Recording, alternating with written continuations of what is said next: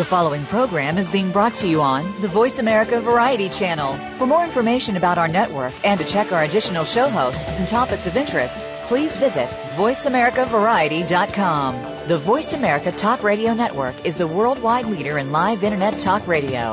Visit voiceamerica.com. The views and ideas expressed on the following program are strictly those of the host or guests and do not necessarily reflect the views and ideas held by the Voice America Talk Radio Network, its staff, and management.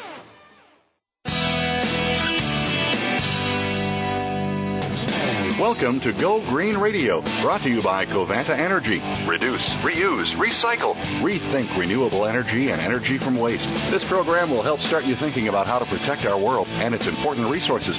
Now here's the host for Go Green Radio, Jill Buck. Welcome to Go Green Radio. I am so glad that you could all join us because we are going to cover a topic today that we haven't breached yet here on Go Green Radio. We haven't even tried to talk about this subject, not for any good reason.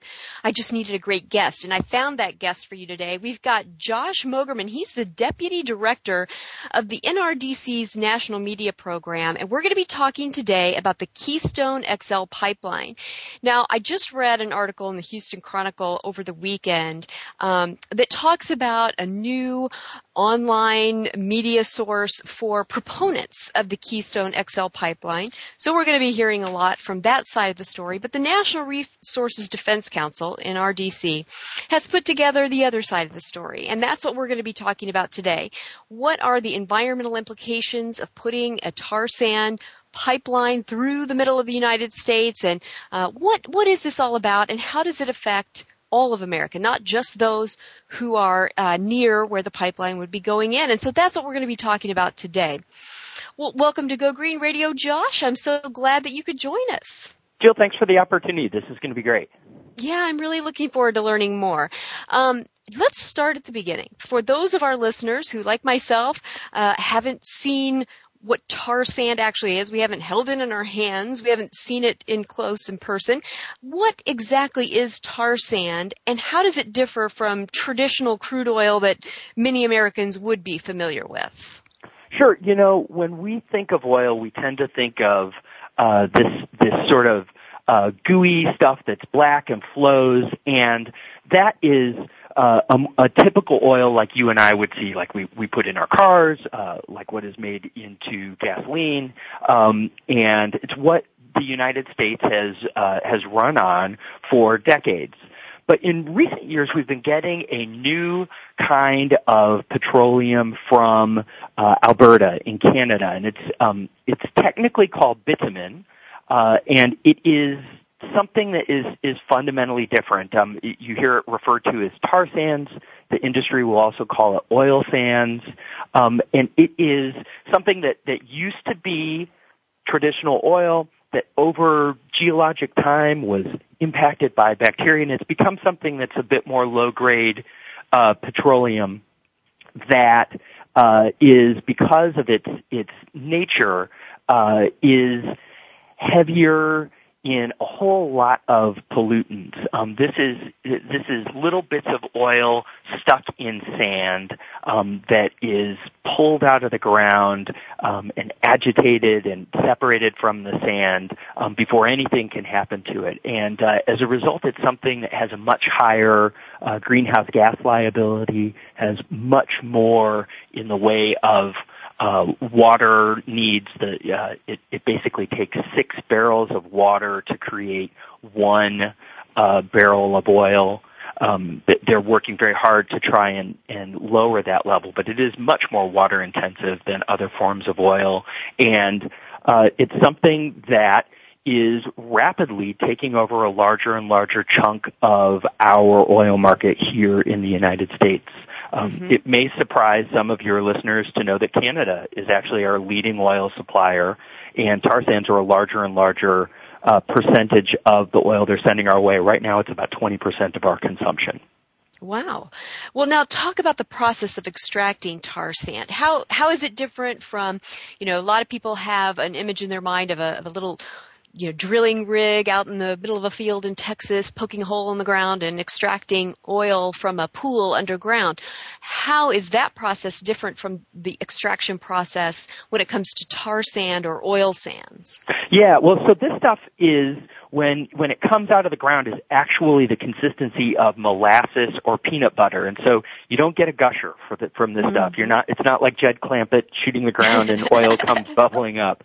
This stuff is actually strip mined out of the ground, and the images are pretty amazing. There are sections of Alberta that the images, the photographs, it looks like a lunar landscape because everything has been stripped away to pull this stuff out.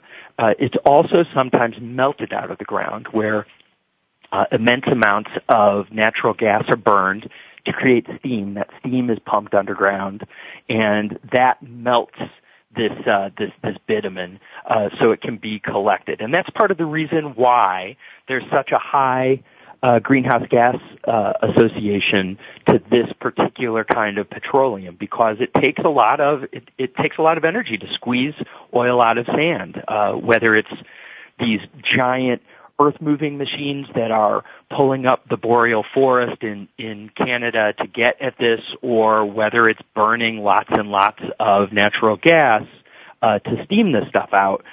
We are creating an immense amount of carbon pollution associated with this oil, and it is something that is going to increase significantly in the coming years. You'd mentioned Keystone XL.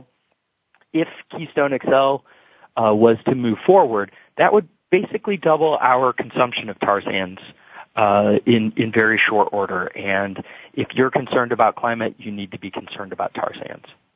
It seems so inefficient. I mean, when you talk about the difference between the amount of energy it takes to, say, even if we're just talking about oil, forget renewable energies, to extract, a barrel of oil out of Texas, one of those little rigs, and the amount of energy it takes to extract the same amount of energy out of tar sands, the comparison between the amount of energy that goes in versus the amount of energy that comes out is striking, isn't it?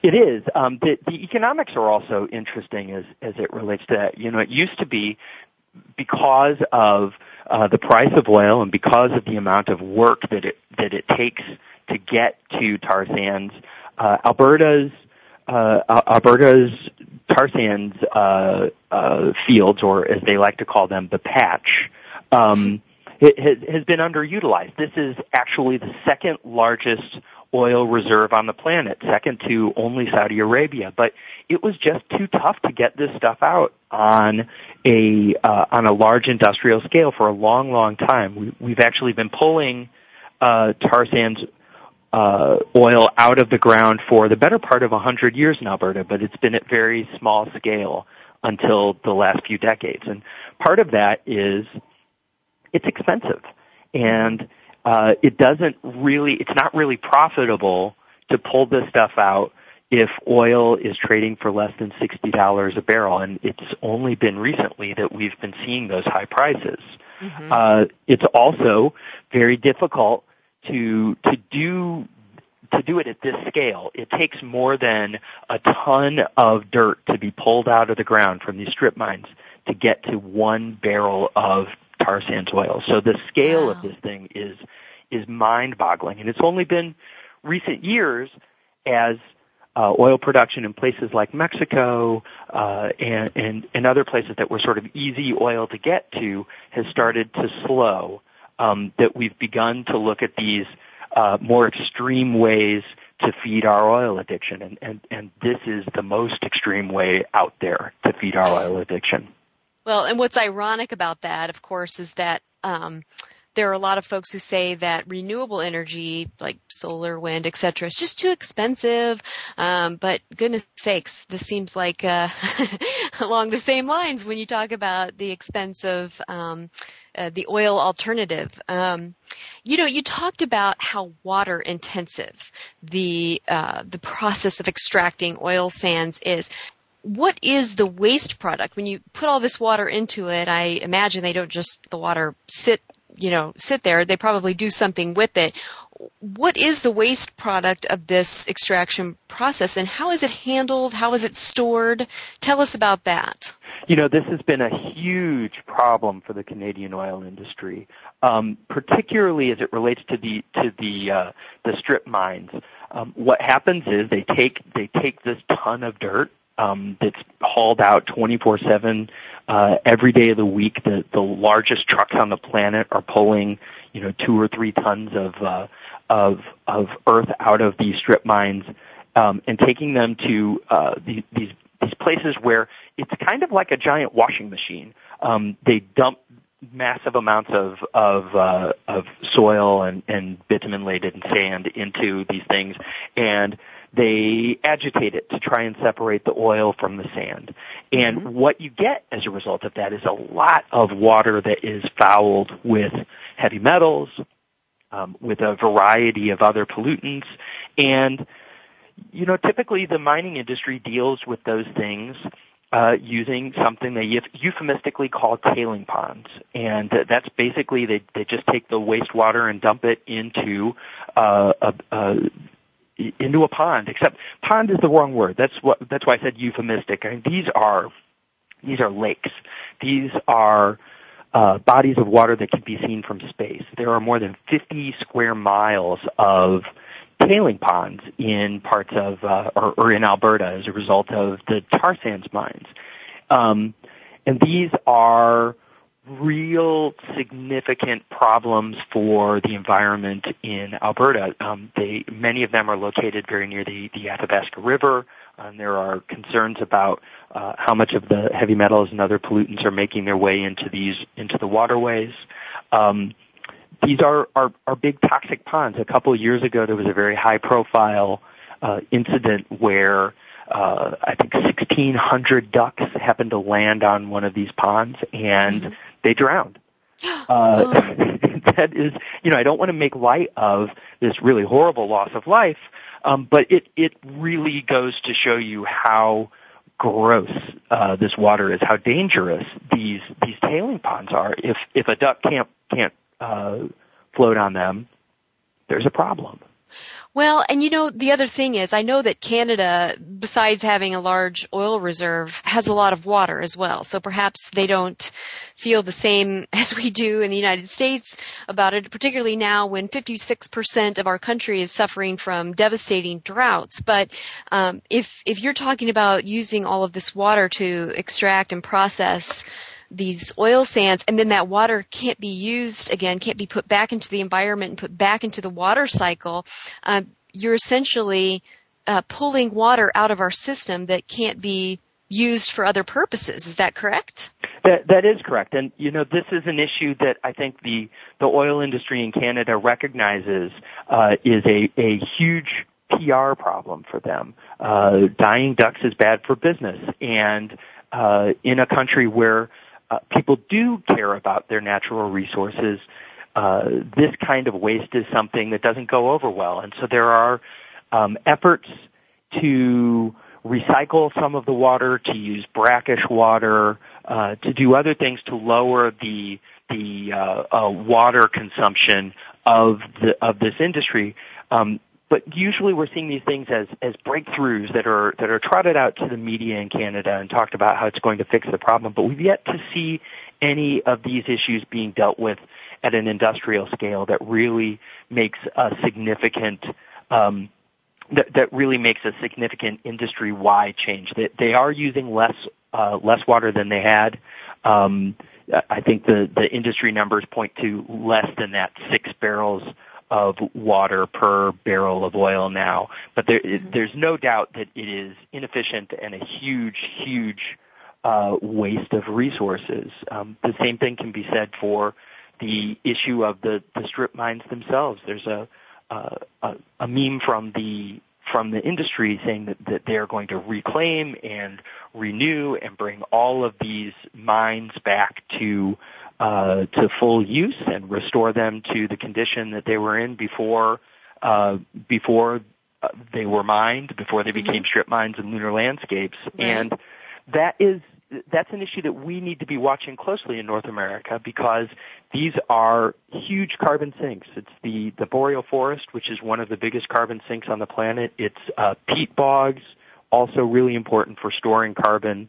As these are torn up, that carbon is released, and so beyond just simply the greenhouse gas pollution that we create by burning this really, really dirty oil, we also are releasing lots of things that have been locked away in the planet. All of these are things that should give anyone concerned about climate change pause. Well, and even for those who really care less about climate change, and of course we know there still are those folks. I mean, the bottom line is if right now they're not recycling the water, if they're not restoring the strip mines to their natural condition, if they begin to do that, guess what? That adds cost to the product. That adds cost to the process of extraction and delivery and the entire economics of this form of energy, making it even more expensive, less economically feasible.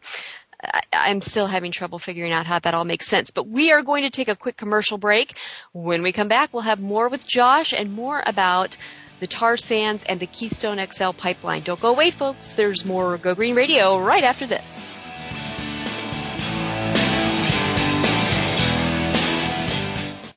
News, opinion,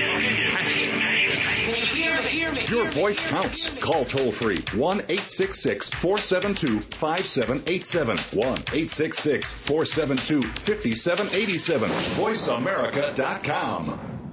Are you ready to change your relationships, your business, your body, and your life? You'll want to tune in to Transformation Talk Radio with host Tony Litzter. It's an inspiring hour of conversation, special guests, and wisdom that has made Tony an expert with personal life experience. His down-to-earth style will give you the keys to unlock your greatest potential. Listen for Transformation Talk Radio, live every Tuesday at 2 p.m. Pacific Time, 5 p.m. Eastern Time, on the Voice America Variety Channel. Listening can truly change your life.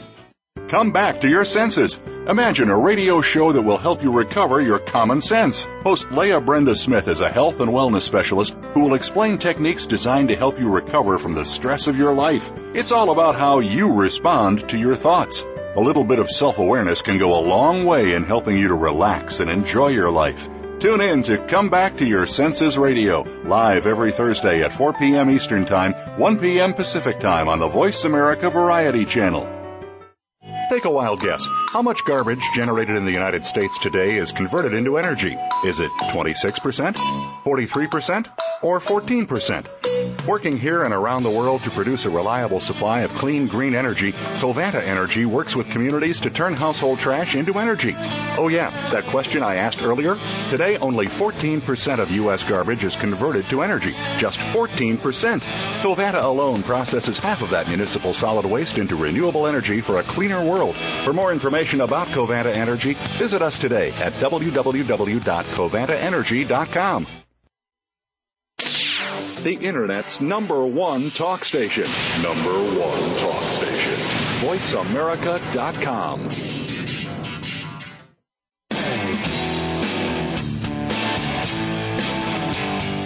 You're listening to Go Green Radio with your host, Jill Buck. Jill would love to hear your comments or questions on today's show, so call us toll-free at 1-866-472-5788. That's 1-866-472-5788. Write to us, too. Save some trees and send us an email to gogreenradio@gmail.com. That's gogreenradio@gmail.com. Now back to Go Green Radio with your host, Jill Buck. Welcome back to Go Green Radio. So glad that you could all join us. If you happen to just be tuning in, I'll catch you up. We're talking about tar sands today. First time we've talked about it on Go Green Radio. Specifically, we're talking about the Keystone XL pipeline proposition to move tar sands through the heartland of America. We're going to be talking about all the different environmental, human health, and economic aspects of what would happen if we go ahead and approved that project. Today we're joined by a representative of the Natural Resources Defense Council, and that's Josh Mogerman. He's the Deputy Director of the NRDC's National Media Program, and he's joining us from their Chicago location. I have to say, great things come out of Illinois, and that's because I'm from the state of Illinois, and I know you went to the University of Missouri, didn't you? I did. Josh? Awesome. I went to University of Illinois. I'm a Mizzou Tiger fan. That's right. Well, I'm a University of Illinois alumna, so we'll try not to get into any scuffles over our schools. But I think it's appropriate that two folks from the heartland of America are talking about something that really could impact the heartland. And I'm glad that you're on with us today, Josh. You know, one of the things that we haven't talked about yet that I really want to touch on are some of the human health impacts that have been associated with the tar sands. And I'd like for you to touch on that, if you would. Sure. You know, anytime you have large-scale mining operations like we see in Alberta, there are potential human health impacts downstream from them. The tar sands mines and steaming areas happen to be along the Athabasca River, which is part of one of the biggest watersheds on the continent. And there have been a number of Aboriginal communities downstream of these operations that have complained about high incidences of a number of very exotic cancers. There's a lot of controversy in Canada about whether that can or cannot be attributed to the tar sands mining operations, but I think there is a growing recognition that it can. Those communities are also impacted by the broader landscape impacts, the impact on their fishing rights, on their hunting rights, and the impact that the largest industrial project on the planet has on the landscape for these communities nearby. But those impacts aren't limited just to Canada. I mean, we've seen some health impacts here in the United States. We're coming up on the 2-year anniversary of the massive Enbridge pipeline spill in the Kalamazoo River just across Lake Michigan from me in Marshall, Michigan, where more than 1 million gallons of a particularly nasty type of tar sands oil, raw tar sands oil or diluted bitumen, was dumped into the river. And we saw significant impacts on the public in and around the spill area. The state of Michigan estimated that 60% of the people within a mile of that spill developed respiratory or pulmonary issues as a result of things. And that goes back to the fundamentally different nature of this kind of petroleum from more typical oils that we're used to seeing. It has a much higher sulfur content. It has a much higher heavy metal content. It is mixed with an array of other nasty chemicals just to thin it out enough to move it through pipelines. And one of those things is benzene that comes out of sort of liquefied natural gas diluents that are really important for moving this raw tar sands oil. And the experience in Kalamazoo is we're just now kind of getting the federal reports on the safety impacts and what needs to be done. What's very clear is dealing with those spills, dealing with those accidents is fundamentally different than dealing with other pipelines, and the public needs to be aware of whether tar sands oil is moving through pipelines in their community because the response to problems needs to be different. Mm-hmm. Well, let me ask you something. Why is it particularly risky to transport tar sands via pipeline? I mean, are there factors that make leaks more likely than a typical oil pipeline? Yeah, well, we put out a report not long after the Kalamazoo River spill that used a lot of industry and academic papers to talk about the very unique chemistry of tar sands oil, and particularly this diluted bitumen, the raw stuff that has to be mixed to move through a pipeline. And what we found is it has a much higher acid content than more typical petroleums. It has a much higher that much higher sulfur content is a real danger in terms of pipeline corrosion in a refinery setting where there are really high temperatures. That sulfur turns into sulfuric acid, and and refineries that deal with tar sands have to be retrofitted to deal with that. It's an extremely difficult substance to use in a refinery setting. But interestingly, in a pipeline, diluted bitumen has to be moved at higher pressure because it's so thick and sludgy. Like we said, it's in its natural state, it's like peanut butter. Mm-hmm. So it's thinned out and it's pushed at very, very high pressure. Additionally, there's enough sort of sand that as it moves, it actually heats the pipeline up. This is a point of argument between us and the industry. The industry likes to say they don't heat their pipelines, and that's true. However, the sand moving through the pipeline does heat it up. It tends friction. to be. Pardon me? It's friction. Yes. I'm sorry. The friction heats the pipe, and they tend to operate somewhere in the neighborhood of 150 degrees, which is significantly elevated. And we saw some of those things coming into play in Michigan. In that case, there was an anomaly in the pipeline that actually Enbridge Energy, the company that owned and operated the pipeline, was aware of this anomaly. It was due to corrosion, which again is something that you expect could result when you're dealing with something that is very high in sulfur. Mm-hmm. This pipeline was built in the 1960s and not designed to deal with this higher pressure. And so when the pipeline did have a problem, the control room in Alberta, where they're monitoring these things, misinterpreted the data, and they actually turned up the pressure and pushed more of this stuff through, and in fact did it twice. Oh, no. And that is not the response that you want for a broken pipeline. And as a result, we had more than 1 million gallons of this stuff slopped into the river. It was the timeline is still something being debated, but it took at least 12 hours and probably longer before the pipeline folks realized what was going on. They were alerted by utility people in Michigan. It wasn't their own safety systems that figured this issue out.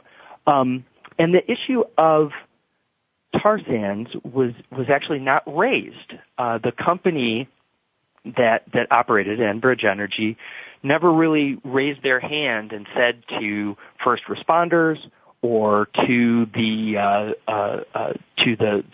agencies involved in trying to contain the spill, hey, this is diluted bitumen, and this stuff is slightly different. We need to be dealing with this spill differently, and we're seeing that the results of that decision now.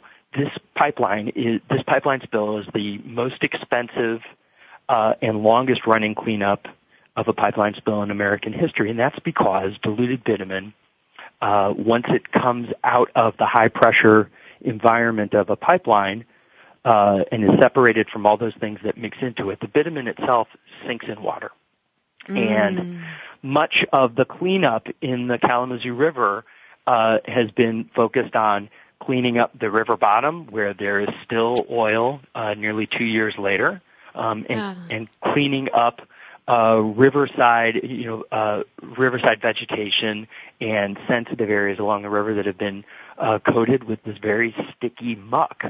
It's very, very difficult, and it's very different than the kinds of things you would expect in a traditional oil spill, where you really are focused on skimming this lighter than water petroleum off the top. It's fundamentally different. Yeah, and it doesn't sound like there's a truly successful track record of spill response to find comfort in as we consider this Keystone XL pipeline proposal. We're going to talk more specifically about where the pipeline is proposed to go and who in the United States would be most affected by it when we come back from this quick commercial break. So don't go away, folks. Much more Go Green Radio right after this.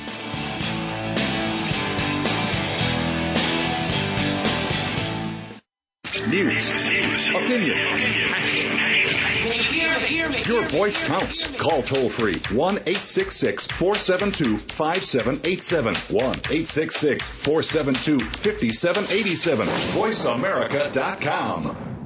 Family caregivers face some tough challenges every day in caring for a partner, parent, child, sibling, friend, neighbor, or even coworker. You are there to provide the care that these people need after everyone else has gone home. Family Caregivers Unite with Dr. Gordon Atherley will provide you with a social networking experience. You'll hear from experts and others who are experiencing the same things, and together you will promote a common cause. Tune in to Family Caregivers Unite, live every Tuesday at 1 p.m. Eastern, 10 a.m. Pacific, on Voice America Variety. Do you feel as if your life is just filled with random awkward moments? Believe me, you're not alone. Tune in every Friday for TAG, the Awkward Girl Guide, with your host, Ashley Iola. Ashley has learned to own her awkward, and she guides you how to do the same. It's awkward, but it can be a lot of fun, too. We'll talk about relationships, sports, food, health, family life, and social life. Each show hopes to make you a bit more in control of your awkward. Tune in to TAG, the Awkward Girl Guide, Fridays at 1 p.m. Pacific, 4 p.m. Eastern, on the Voice America Variety Channel. Take a wild guess. How much garbage generated in the United States today is converted into energy? Is it 26%, 43%, or 14%? Working here and around the world to produce a reliable supply of clean, green energy, Covanta Energy works with communities to turn household trash into energy. Oh yeah, that question I asked earlier? Today, only 14% of U.S. garbage is converted to energy. Just 14%. Covanta alone processes half of that municipal solid waste into renewable energy for a cleaner world. For more information about Covanta Energy, visit us today at www.covantaenergy.com.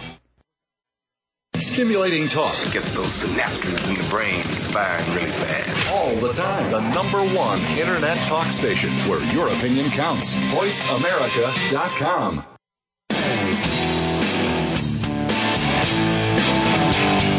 You're listening to Go Green Radio with your host, Jill Buck.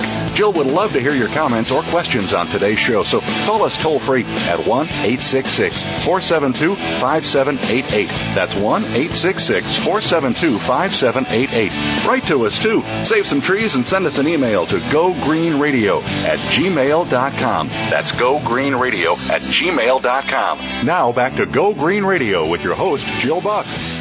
Welcome back to Go Green Radio. I'm so glad that you could all join us and so glad that our guest today could join us. We've got Josh Mogerman. He is the Deputy Director of the NRDC's National Media Program. That's Natural Resources Defense Council, if you're unfamiliar with NRDC. So glad that he could join us. We're talking today about tar sands. We're talking about the Keystone XL Pipeline Project. We've spent the last couple of segments of the show talking about what tar sands are, what's involved with moving it, what some of the environmental and human health impacts are to this particular type of oil extraction process. Now we're going to get into the nitty-gritty of the Keystone XL Pipeline Project and where it would be and who might be impacted. The tip of the iceberg is this. A foreign oil company, TransCanada, wants to build a tar sand oil pipeline that would cut through Montana, South Dakota, Nebraska, Kansas, Oklahoma, and Texas. And the tar sands would flow across an aquifer that provides drinking water and crop irrigation to 8 different states. And we're going to be talking about whether or not that's a good idea for America. So, Josh, if you would, walk us through the path of the proposed Keystone XL pipeline. Talk about the states that it would be moving through and some of the valuable natural resources that would be in the path of that pipeline. Sure. We're talking about a project that covers our entire country from north to south. And, in Montana, we go through rivers like the Yellowstone, where we had a significant oil pipeline spill just last summer. That also dumps into the Missouri River, which makes its way all the way to the Mississippi. And that is indicative of what we see all along the way of this route. It's dozens of major rivers.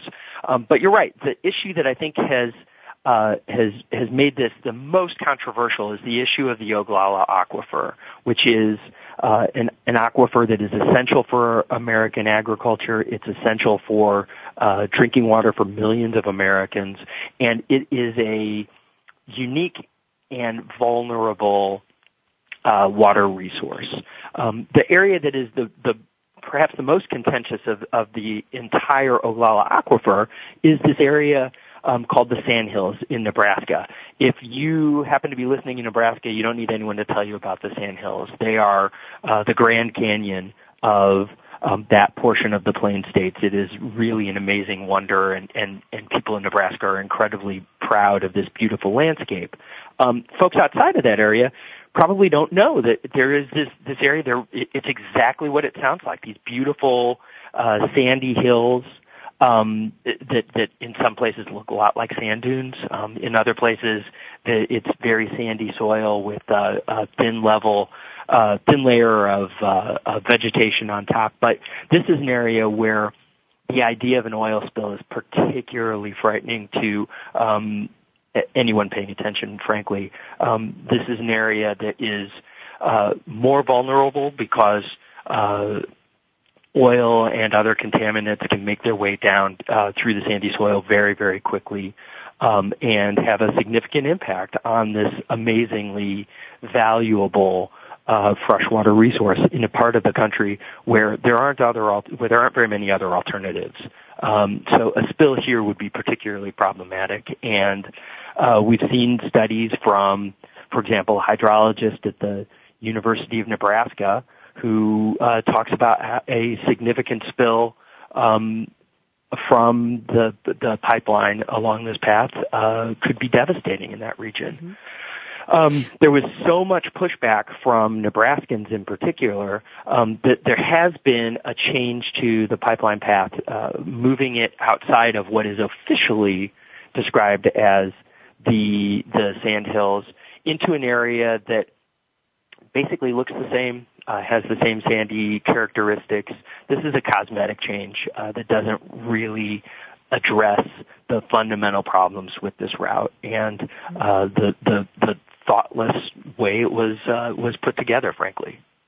Well, and the thing that's so amazing is that, just today, all this week, one of the big stories here in the U.S. is that almost 60% of our country is in devastating drought conditions. And when you look on the map you're seeing it on the news, cable news, all the news stations right now, the map of where the drought is worst, you see that if you overlay that map with a map of where the Keystone XL pipeline would go, there are some striking similarities in the location. Now, when our country is in drought, particularly in areas where we grow food, which is where this pipeline would be going through, that means we don't have all the surface water we need to meet our needs. And so groundwater becomes exceptionally important. And it just so happens that groundwater comes from this particular aquifer.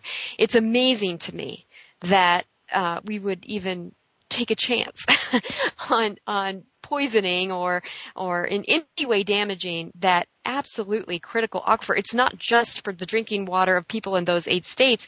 It's for the crop irrigation water that feeds the rest of the nation in many respects. I just find that's striking, don't you?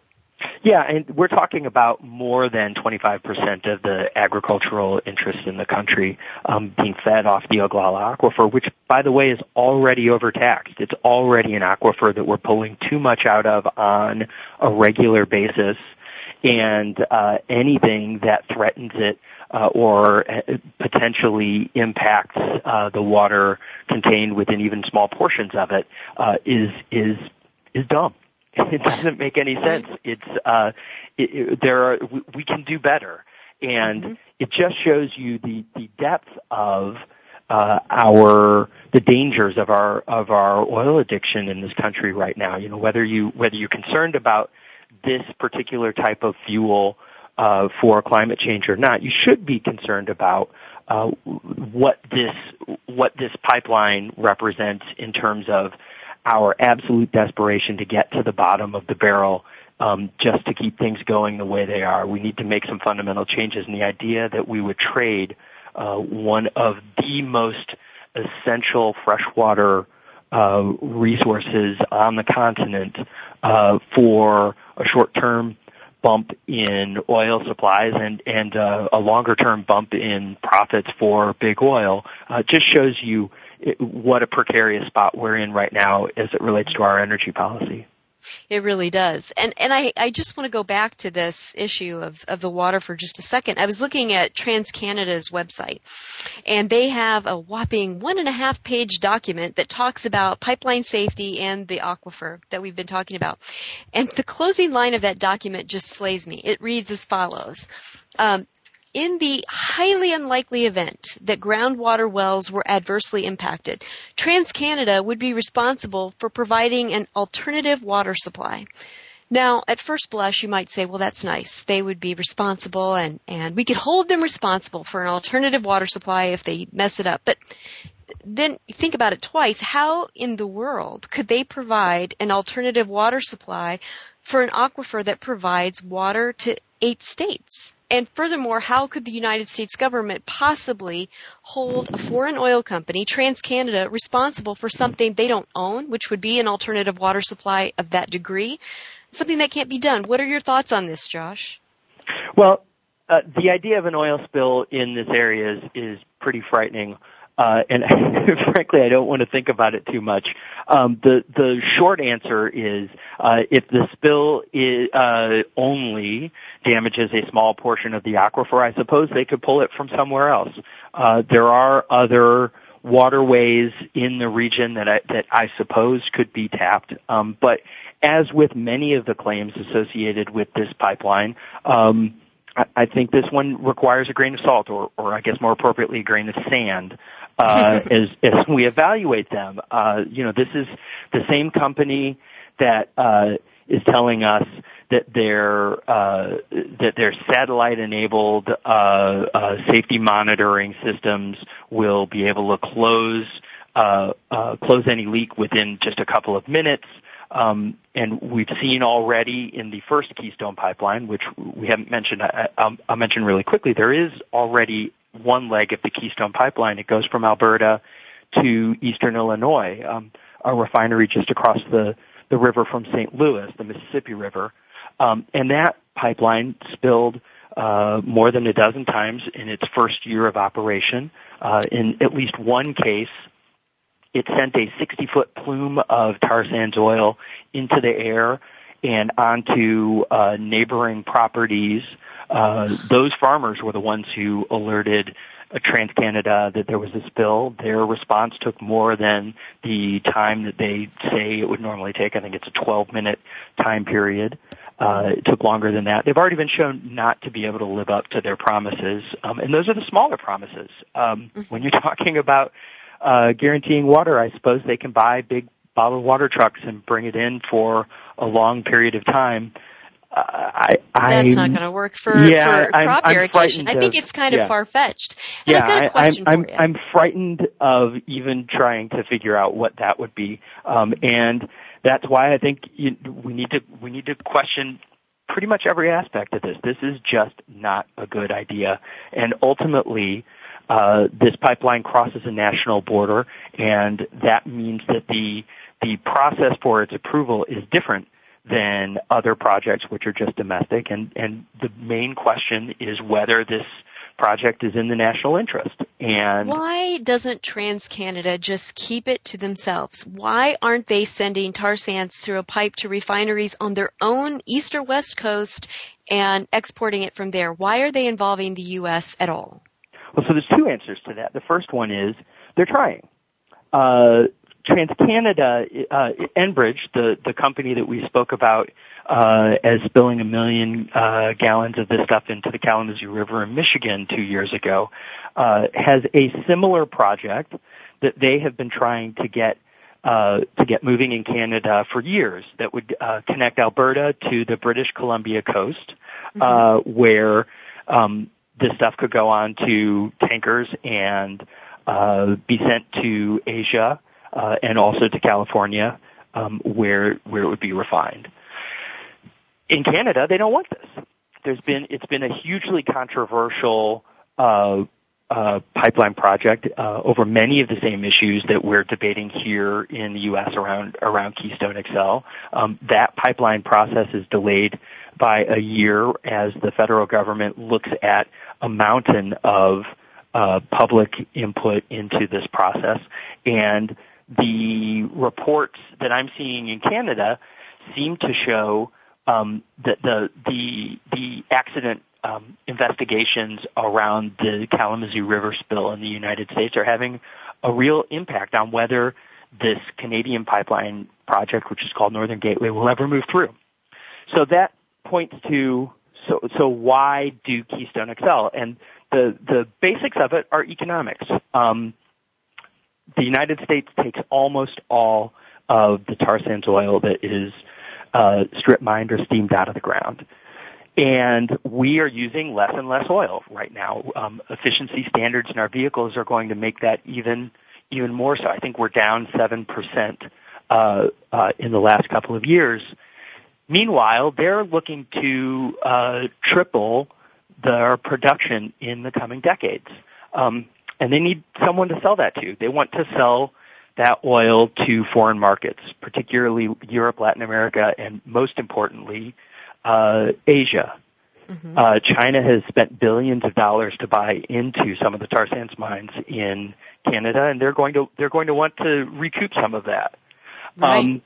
And that's why you build a nearly 2,000-mile pipeline across the length of this country to get to the Gulf of Mexico, where there is a very robust petroleum transport network. You have lots and lots of refineries and a deep water port that can be used to send all of this oil or the refined product that comes from it to foreign markets. And that's ultimately the intention here. This isn't really about American consumers. This is about getting this particularly dirty oil, the dirtiest oil on the planet, into China and other foreign markets. And, again, going back to, is this in the national interest? My feeling is no. Well said. Well, we've got to take a quick commercial break, but when we come back, we'll talk a little bit more about the economics and the promises of jobs and whatnot, all that's being promised with the Keystone XL pipeline project. When we come back, there's more Go Green Radio, so don't go away right after this commercial break. Talk, talk, talk. That's all we do is talk. If you'd like to talk, call us toll-free right now at 1-866-472-5787. 1-866-472-5787. That's it. VoiceAmerica.com.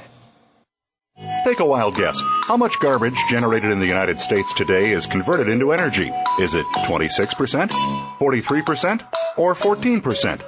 Working here and around the world to produce a reliable supply of clean, green energy, Covanta Energy works with communities to turn household trash into energy. Oh yeah, that question I asked earlier? Today, only 14% of U.S. garbage is converted to energy. Just 14%. Covanta alone processes half of that municipal solid waste into renewable energy for a cleaner world. For more information about Covanta Energy, visit us today at www.covantaenergy.com. Streaming live, the leader in Internet talk radio, VoiceAmerica.com.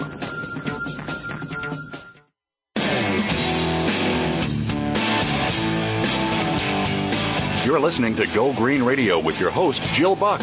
Jill would love to hear your comments or questions on today's show, so call us toll-free at 1-866-472-5788. That's 1-866-472-5788. Write to us, too. Save some trees and send us an email to gogreenradio@gmail.com. That's gogreenradio@gmail.com. Now back to Go Green Radio with your host, Jill Buck. Welcome back to Go Green Radio. If you're just joining us today, we're talking about the Keystone XL pipeline project and whether or not it's good for America to be moving tar sand through the heartland. And we're talking with Josh. He is from the National Resources Defense Council, and we're talking about this project from soup to nuts, environmental issues, public health issues. And now I want to talk about one of the things that proponents of the Keystone XL pipeline talk about all the time. They bring up two issues. This is good for national security. This will give us lots of energy security. And secondly, it'll create jobs. What's your take on that, Josh? Well, let's start with jobs. If you look at the claims that have been made, it's been everywhere from 20,000 to 250,000 jobs. And the truth of the matter is that, like any big project, there will be some jobs created from this, but they're significantly fewer than what's been advertised. The State Department says somewhere in the neighborhood of 6,000 job years, which means maybe 3,000 jobs. And the Cornell University says closer to 3,500 per year, 3,500 job years, so 1,700 a year. We can argue about how many there are in that, but the big point in all of this is this isn't anything that's going to nudge our job problems in this country. This doesn't impact the national unemployment average, and these are important jobs for the folks who could get them, but that's not what this is about. What this project is this something that is in the national good? Is this something that's in our interest? It's not a job program. I think that it's important for Congress to be more aggressively dealing with the issue of jobs, but this doesn't do it. In terms of energy security, we talked right before the last break about what the real intention of this project is, about moving oil to foreign markets. Let's not forget that the United States is a net exporter of finished petroleum goods. We export more than we keep here. So we've got plenty. This is not going to lower gas prices. This is not going to give us supplies that we need. And in fact, there's some evidence that it will actually increase gas prices in some places. Because one of the aims of this pipeline is to move tar sands oil out of the Midwest, and particularly the Great Lakes region, where most of it goes right now, into the Gulf. And by doing that, you increase the price of oil that refineries in the Midwest will be paying, because since there are so few places for the oil industry to sell, they're selling it at lower prices to move it, to break up a glut in some of our oil depots here in the United States. And so that shift of the oil out of the Midwest will actually potentially increase the prices that the refineries pay for the oil, which in turn is likely to be passed on to consumers. And so we could see a significant increase in gas prices the day that this pipeline moves forward. Right. Just because an oil source is nearby doesn't make it the cheapest oil. And so I think that's kind of a misconception that a lot of Americans have, is that if we have North American oil sources, that will automatically make it cheaper. But the fact is that the process to extract and to refine this particular type of oil resource is more expensive, which is, again, as we talked about earlier in the show, why it wasn't particularly proliferous while there was still cheap, shallow oil pools for us to extract oil from. Oil and other sources of natural resource energy, finite resources, are becoming more expensive because we have to go deeper and we have to work harder to process those resources into fuels than we did when it was just a matter of drilling a hole in the ground and sucking it up, out of a pool. And so I think that that's a gross misperception on the part of a lot of Americans, that just because the oil might come from, several miles closer to us in Saudi Arabia, that would automatically be cheaper. That's not necessarily true. One other thing that people like to say about this is, shouldn't we be giving our money to our friends instead of our enemies? Isn't it better to give the money we're spending on oil to Canada than to Venezuela or Saudi Arabia or Iran? And that is also a misunderstanding of how the economics of oil work, and the fact that oil is an internationally traded commodity, and it doesn't really matter where we are spending our oil money. The fact that we are using a disproportionate amount of the world's oil brings the price of oil up internationally. And so if we really want to limit the amount of money that goes to Hugo Chavez and to all of these other oil-rich baddies out there, we need to stop using oil. simply shifting the money to Canada doesn't stop the flow of money to those other despots. And to imply otherwise is either misleading the public or misunderstanding how oil revenues work around the globe. Good point, Josh. You know, we only have a couple of minutes left in the show, and I want to point out, when you look at the homepage for TransCanada and you look at their opening line about the Keystone XL pipeline, they mentioned that they fully expect that in January of 2013, they will get the presidential nod, the approval from the president, which is what's required for an international deal such as this, to go ahead and move forward with the Keystone XL pipeline, which means that they're expecting, regardless of the outcome of the presidential election that we're about to have in November this year, that they will get their way. And I think that a lot of everyday Americans might feel like, gosh, you know, the show's over. What could we do if that's the case? But I want you to tell us, Josh, in the couple of minutes or a minute or so that we have left, what everyday Americans can do to have a voice in the outcome of this project if they're like you and they feel like it's not in our nation's best interest. Well, they need to let their congressmen know how they feel. There's been a strong push for this pipeline in the House of Representatives, repeated efforts to push various bills that would force this pipeline to move through, whether the president wants it or not. And they need to comment to the federal government to let folks know that they do not want this thing to move through, that they do not want for this project to move forward because it's not in the nation's best interest.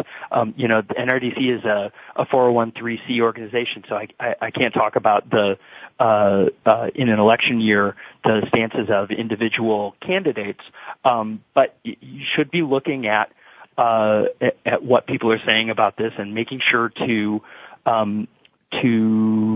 challenge some of the assertions that have been made about this project publicly on a very regular basis. The job claims are bunk. The national security claims are also silly. And the more we force our representatives and the folks talking about this project to live in the reality, I think we have an opportunity to stop something that is a bad idea from the get-go. Well, thanks for joining us, Josh, and thanks for going over the particulars of this particular issue. This probably won't be the last time we talk about it on Go Green Radio. There's so much to learn. Thanks for joining us, and thanks to our listeners for joining us as well. We'll be here same time, same place next week with more Go Green Radio.